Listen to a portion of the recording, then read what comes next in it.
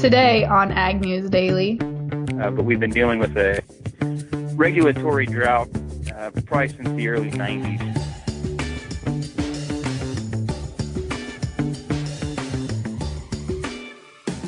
Good afternoon, ladies and gentlemen. Today is Wednesday, June 14th. I am one of the hosts for the Ag News Daily podcast, along with my co-host, Mike Pearson. Mike, seriously, you are the only person I know whose cows get out almost every single day. I know. You know what? I went through, so when we first bought our farm in 2012, when we first moved out here, they got out, literally, it was every day. And my neighbors are true saints, and they helped me get them back in. So then we spent a pile of money and time on new fencing all the way around our pasture. I got these new feed bunks put in with pipe fence. I've got 5-foot or 8-foot tall temporary standalone fence panels that weigh like 600 pounds apiece. I have invested a pile in keeping my cows in where they need to be. Well, obviously, it's not working out for you. It is not working because I have some cows that are getting a little wiser.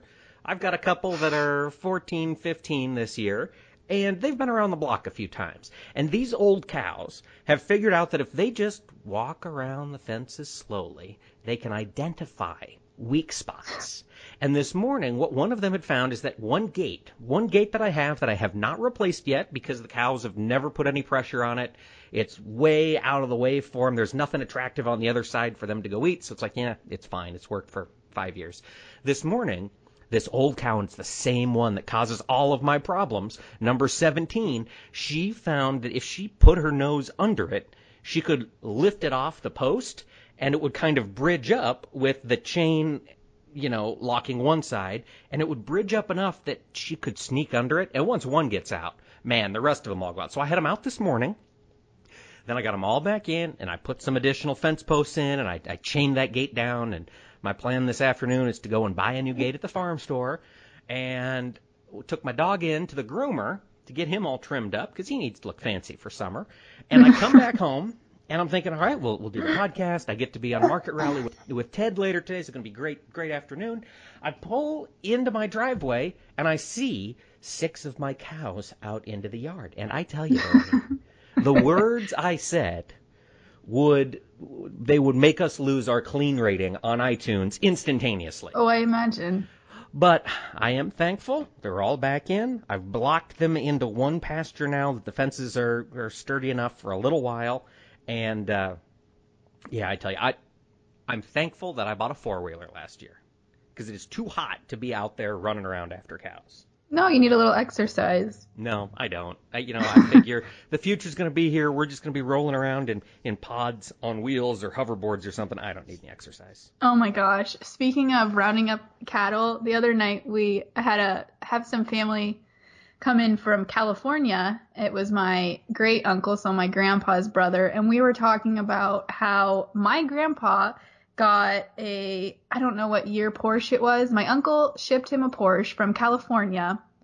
He had it redone, painted like a pristine white, and my aunt was saying that she remembers like within a week or two of receiving the Porsche, my grandpa had battered it up because he took it into the pasture and rounded up the cows with it. My uncle was like, that was not an appropriate car for your grandfather. I do not know why I sent him that car.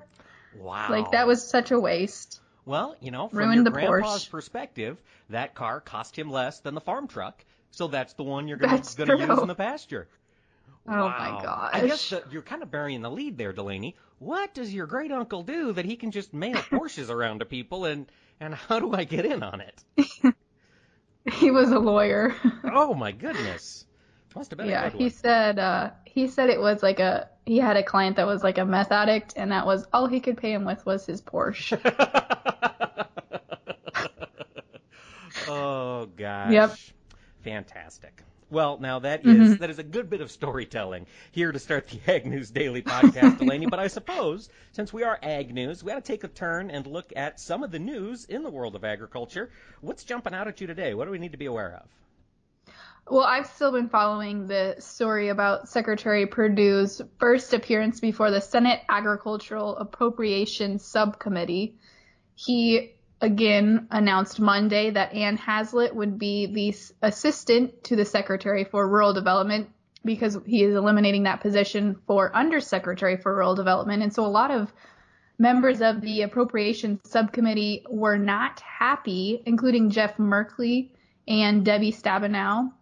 Merkley kind of attacked Senator Perdue during his appropriations hearing and said that it basically asked him why Secretary Perdue released the name before the public commenting period was over, which we talked about yesterday. And Perdue responded saying that the USDA had only 30 days to name the Rural Development Assistant after announcing the organization of the structure. So that was his reasoning why he announced it on Monday. He also said he hadn't really received a lot of public commenting or public comments during that period. But then on Tuesday, he received about 600 letters opposing what they were calling a downgrading of rural development. So, he was trying to defend what was going on. And then later on in his hearing, he said, if this doesn't work out within a year or two, once the new farm bill comes, we'll put together some nomenclature. You guys can reinstate the Undersecretary for Rural Development, but Secretary Perdue really believes that this is the right step to take, and he's willing to risk all of that because he thinks it's going to make it better. Okay. All right, so that at least answers the question, what happens when that public commenting period is over? Yes. And again, it's basically just a punt until the farm bill is what it sounds like. If there's issues, right. that's where they If there's they issues, fix. Yep. Okay. Well, coming out of Washington, D.C., we've got some policy news today. We've got some long-awaited, but, still the market has responded. The Federal Reserve today announced that they are increasing interest rates another 1/4 point. So now the range is between 1% and 1.25%, which, remember, just 2 years ago, we were at between 0 and 1/4%. So we're now a full percentage point higher than we were 2 years ago. The Fed cited the steady growth of the economy, and they, in particular, looked at the labor market as that unemployment rate continues to come down. And they also cited inflation. But here recently, inflation has started to back off a little bit, and a lot of traders are questioning if this might be the last rate hike we see for this year unless data begins to accelerate. Another thing they announced today was their plan for what to do with all of the securities that the Federal Reserve purchased during the Depression, during the periods of quantitative easing. And, they've got trillions in these assets that they've purchased, and their plan is to sell off $6 billion per month of Treasury bonds and $4 billion per month in agency debt and mortgage-backed securities, and then every 3 months they're going to increase that cap by $6 billion as the year goes on until they are out of assets or get their balance sheet back down to where they want. So we did see a pretty strong response from the dollar. It had earlier this morning traded to a fresh 7-month low. Since the Fed announcement here at 12:30 Central Time, it has rebounded quite a bit, picked up almost all of the day's losses, and now we're hovering the dollar index. It's right around 96.941, which is up from 96.323, which was the day's low. So there we go, Delaney. Rates are climbing. All right, good. That sounds good. In other news, internationally, Japan has announced that it's going to have record imports for non-fat dry milk. It expects to import 21,000 metric tons of that non-fat dry milk through March of 2018. So that's good news for the dairy industry. They said a lot of that reasoning is due to the hot, humid temperatures, a series of typhoons that apparently have significantly impacted their milk region. Interesting. So that's it. We're going to be shipping more. That was powdered milk. Is that right? Yeah. Well, yeah. Yep. Okay. Well, good. Hey, anything leaving our borders is good news.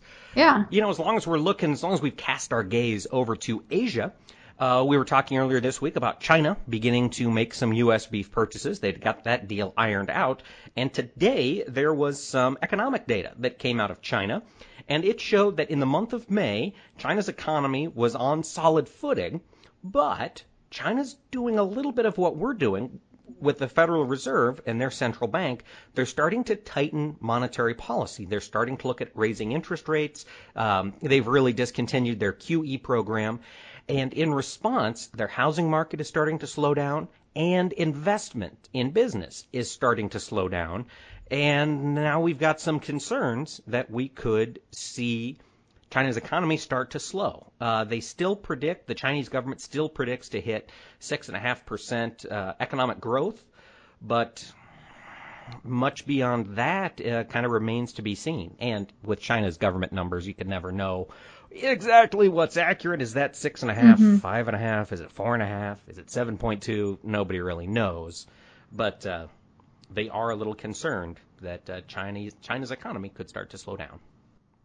Well, I have other news coming out of China. Dow AgroSciences announced today that Enlist corn is approved in China for the 2018 season.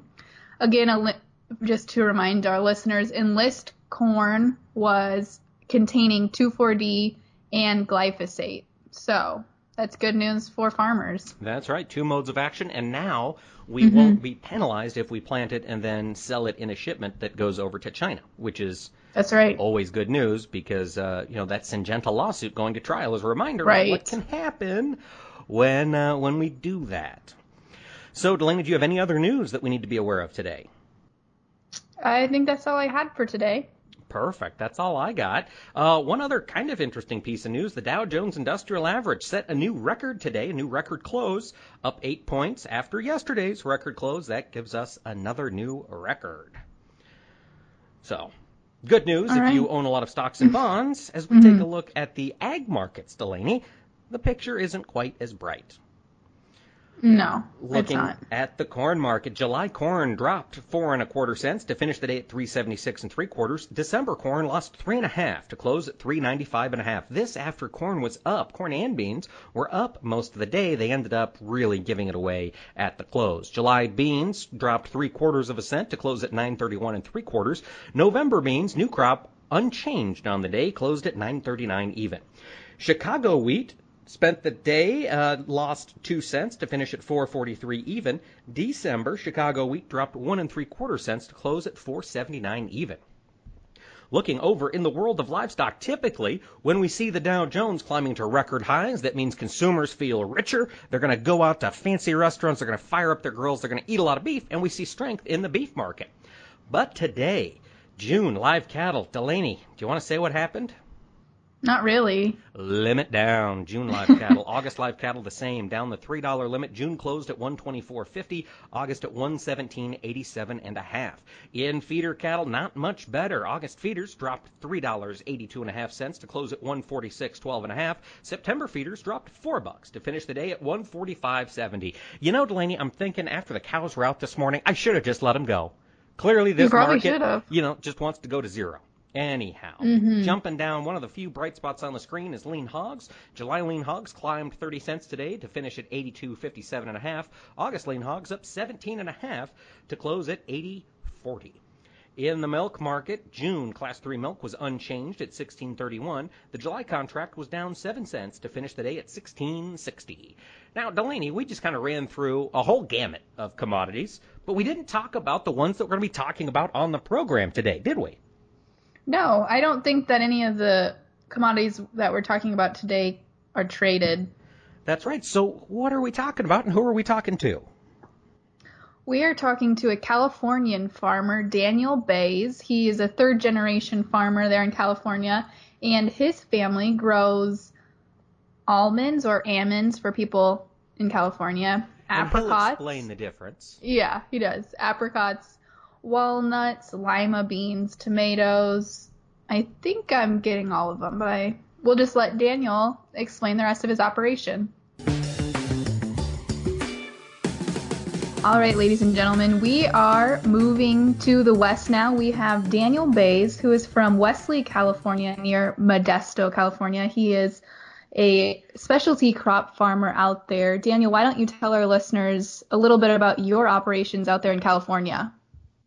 Okay, well, I farm with my father and grandfather. We're on the west side of the San Joaquin Valley, kind of right in the middle of the state.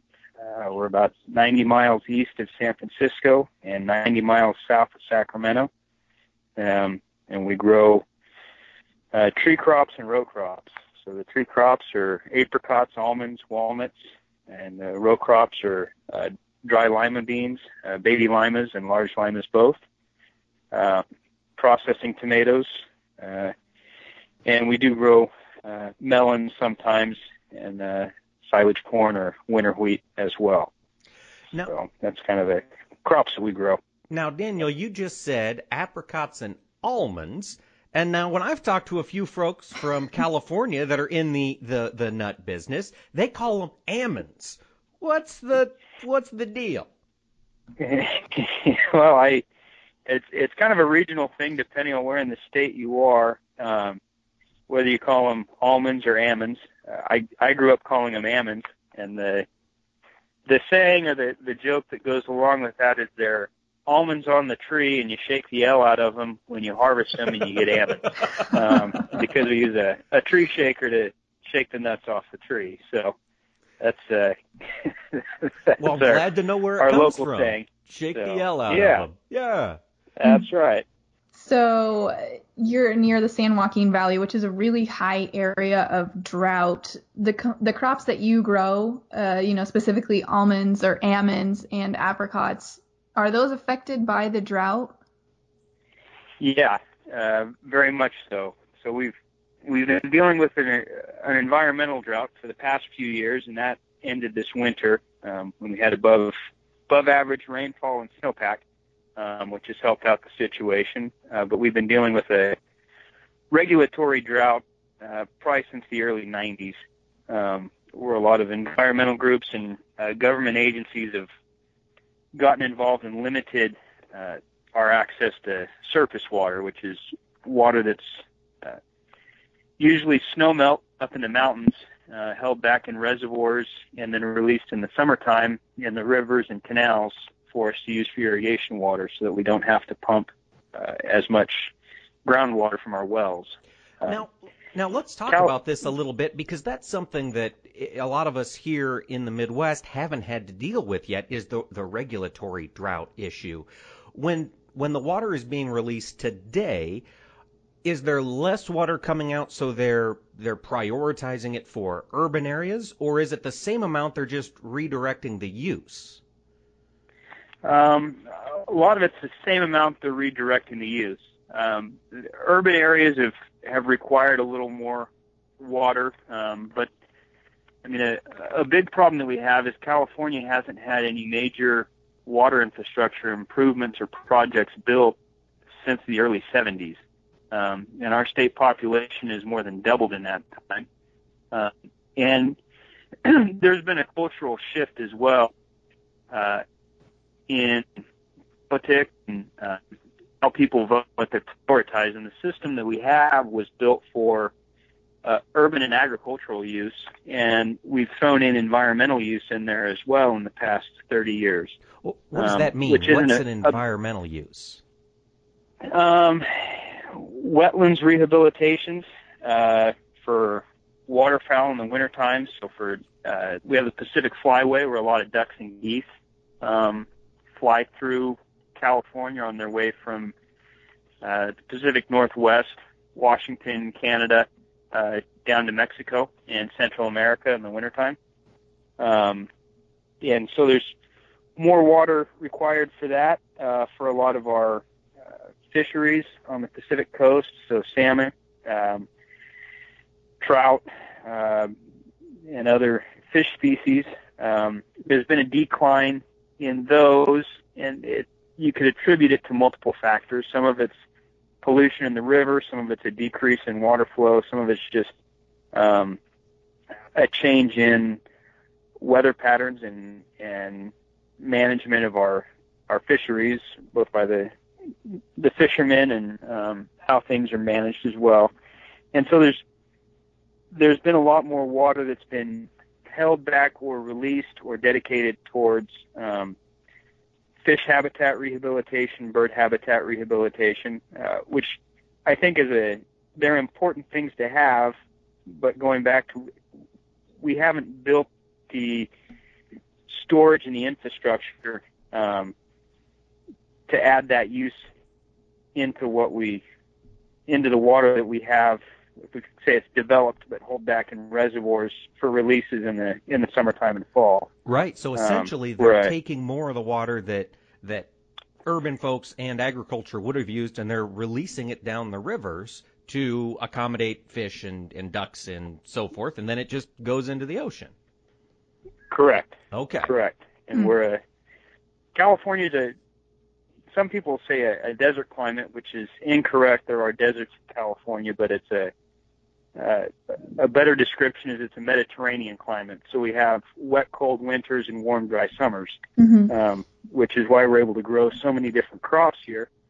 But we need irrigation water for that, and that's supplied by the snow melt that falls in the mountains in the wintertime. We hold that back in reservoirs as it melts off and use that for our irrigation water. So a lot of the rivers that would be small creeks or may even dry up in the summertime or in drought years, because we have those reservoirs, we're able to keep water flowing through there and use that water for growing food or wildlife habitat or a lot of different uses, human uses in urban areas, and kind of manage that resource a little more. So you did mention there you grow a lot of different crops in California, so I kind of want to take it back to that. Tell me the process of growing apricots or almonds or lima beans. I mean, obviously you mentioned almonds grow on trees to shake the L out and then they become almonds, but what is that like? So the tree crops for us, the apricots, the almonds, the walnuts, those are all long-term investments. When you plant a tree, we figure a life of 25 to 30 years for that tree or that orchard, and it usually takes 4 or 5 years before you'll get your first crop off of it. The apricots, we're in the middle of harvest right now. We still harvest most of those by hand. So we're harvesting about 500 acres of apricots for the next 3 weeks, and we have probably close to 350 people out there 6 days a week picking that fruit. So labor is a huge issue with the apricots. The almonds and walnuts are a lot more mechanized. They'll be ready to harvest in August through October. And we use a tree shaker for those. It shakes the tree, the nuts fall on the ground. We have a sweeper that comes through and kind of pushes all the nuts into a windrow. And then there's a pickup machine, which is like a large vacuum cleaner that comes through the field, picks those nuts up, kind of does a rough cleaning of it. And then we'll haul those to a huller where they're further processed after that. So a lot of that is being done by hand. So do you use a lot of migrant workers, or is it a lot of Californians? For us, it's a lot of migrant labor, Mexicans that come out of Mexico. There's, most of the crews we have are, I say regular, you'll see the same people back year after year. We have picking crews out there that I've seen the same family members out picking fruit and working for that labor contractor for at least 20 years. And a lot of the people, they're from Mexico, but a lot of them are citizens here or have temporary residency in the United States. But there's not as much. The labor force there was a lot more travel back and forth between Mexico and here, and just because of the difficulty with our immigration system, we don't have nearly as many people that go back to Mexico in the winter each year and then come back here in the summer, just because it's tough to get their paperwork through and get back and forth across the border. I was going to ask about that. Are you concerned about what would happen if the regulations change for the H-2A visa? Will that affect your labor force? Changes to the H-2A program probably wouldn't affect us too much. Okay. There's not many people in this area that use the H-2A program. It's just the regulations, the burdens with it. It's just large and clunky and doesn't work for our area. Okay. And I think part of that is just because we're close enough to Mexico that it's easier for people to come back and forth across the border and live here or make their lives here in California. I know I have relatives up in Oregon, and they use the H-2A program a lot more up there, but down around us, it just doesn't seem to work well. So we need something that works. I don't think that the H-2A program is the answer, but good luck having the government figure something out that right. that works for everyone. Yeah. So. Yeah. Now, one of the things that a lot of folks are concerned about in the world of agriculture is the fact that prices for corn and beans and wheat, and less so cattle and hogs, but at least the row crops, they're near break even for a lot of growers here in the Midwest. With you and specialty crops, how is the market shaping up for your operation? So we're in a similar predicament. The saying around here, a little farther south of us, they grow a lot of cotton, and they always say as cotton prices go, so goes everything else, from tomatoes to lima beans to melons. And corn impacts that a lot too, for us. And so as your commodity prices drop and hit that break-even point, or even go below that, tomato prices, bean prices, everything else kind of follows that with the supply and demand. If there's something that is doing, if you can grow lima beans for more money than corn, everyone that was growing corn switches over to lima beans in our area, and you can flood markets pretty quickly with that. So a lot of our prices are depressed. The specialty crops, it helps a little bit having a specialty crop, especially permanent crops like apricots or almonds, just because you can't jump in and out from year to year quite as easily. There's a little more long-term planning, and even the different marketers and processors are able to plan ahead and try and market crops farther out. A benefit we do have is being on the Pacific Coast. We have multiple ports, and so it is a little cheaper for us to ship stuff overseas, but which was a great benefit in the past few years. However, with the strengthening dollar, which has been a big impact on corn prices and grain, that hits us with everything else too. The dollar strengthens in the U.S., and all of a sudden, China or India isn't interested in buying apricots from us because they're too high priced. They can buy them from Turkey or South America at a cheaper price, so they go elsewhere. Daniel, who do you market most of your crops to? Does it stay domestic, or do you ship them and export them to other countries? It's a pretty good mix of domestic and exported both. So our apricots, we sell to a lot of processors. So Smucker's Jam, Gerber Baby Food, Del Monte, most of the canned fruit that you'd see in the grocery store under their private labels. I would guess probably close to half of what we produce, or a little more, maybe 2/3 right now, stays domestic. There's a lot of it that gets exported over to Japan and other foreign markets. And a lot of those are longtime buyers that they work with the processor that we sell fruit to, but they're specific and like to have a relationship with the grower as well. So they specify that they want product that comes from Bay's family or a certain farmer. It's kind of with the apricots. With the almonds, there's some of that that's domestic, and I want to say that's close to half and half stays domestic and half gets exported. And the walnuts are probably in a similar boat mix there. And those go to a lot of different processors. So Blue Diamond is probably the one people are most familiar with or has the most label presence. But there's 5 or 6 different processors that we sell our nuts to. So, and then the row crops, the tomatoes, those go in anything from Heinz ketchup and to the tomato paste at your pizza parlor. And some of that stays domestic, some of it gets exported.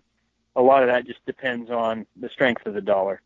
All right, Daniel. Well, we know you've got a lot of work to do to maintain all of those crops, but we'll want to have you back on again as the season progresses and see how things are shaping up out there in California. Thanks so much for taking the time to talk to us. No problem. Thank you, guys.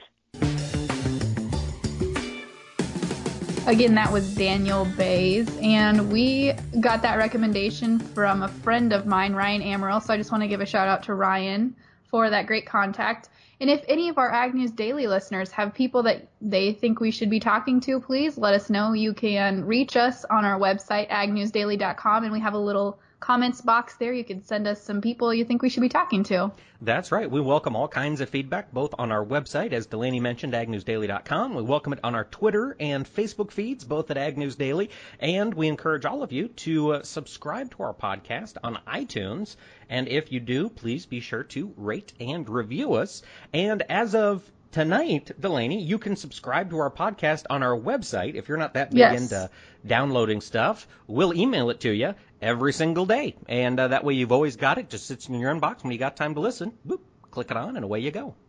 That's right. Yep, there'll be a little subscription box in the right-hand corner of our website, agnewsdaily.com. So be sure to sign up on there, because we will also, once Mike and I get going here, when we're at events or when we're out and about, we will be sure to email all our subscribers letting you know where we'll be in case you're at the events too. That's right. We'd love to talk to you, get you on there, and share a little bit of your story and share some news that you think is impacting the world of agriculture.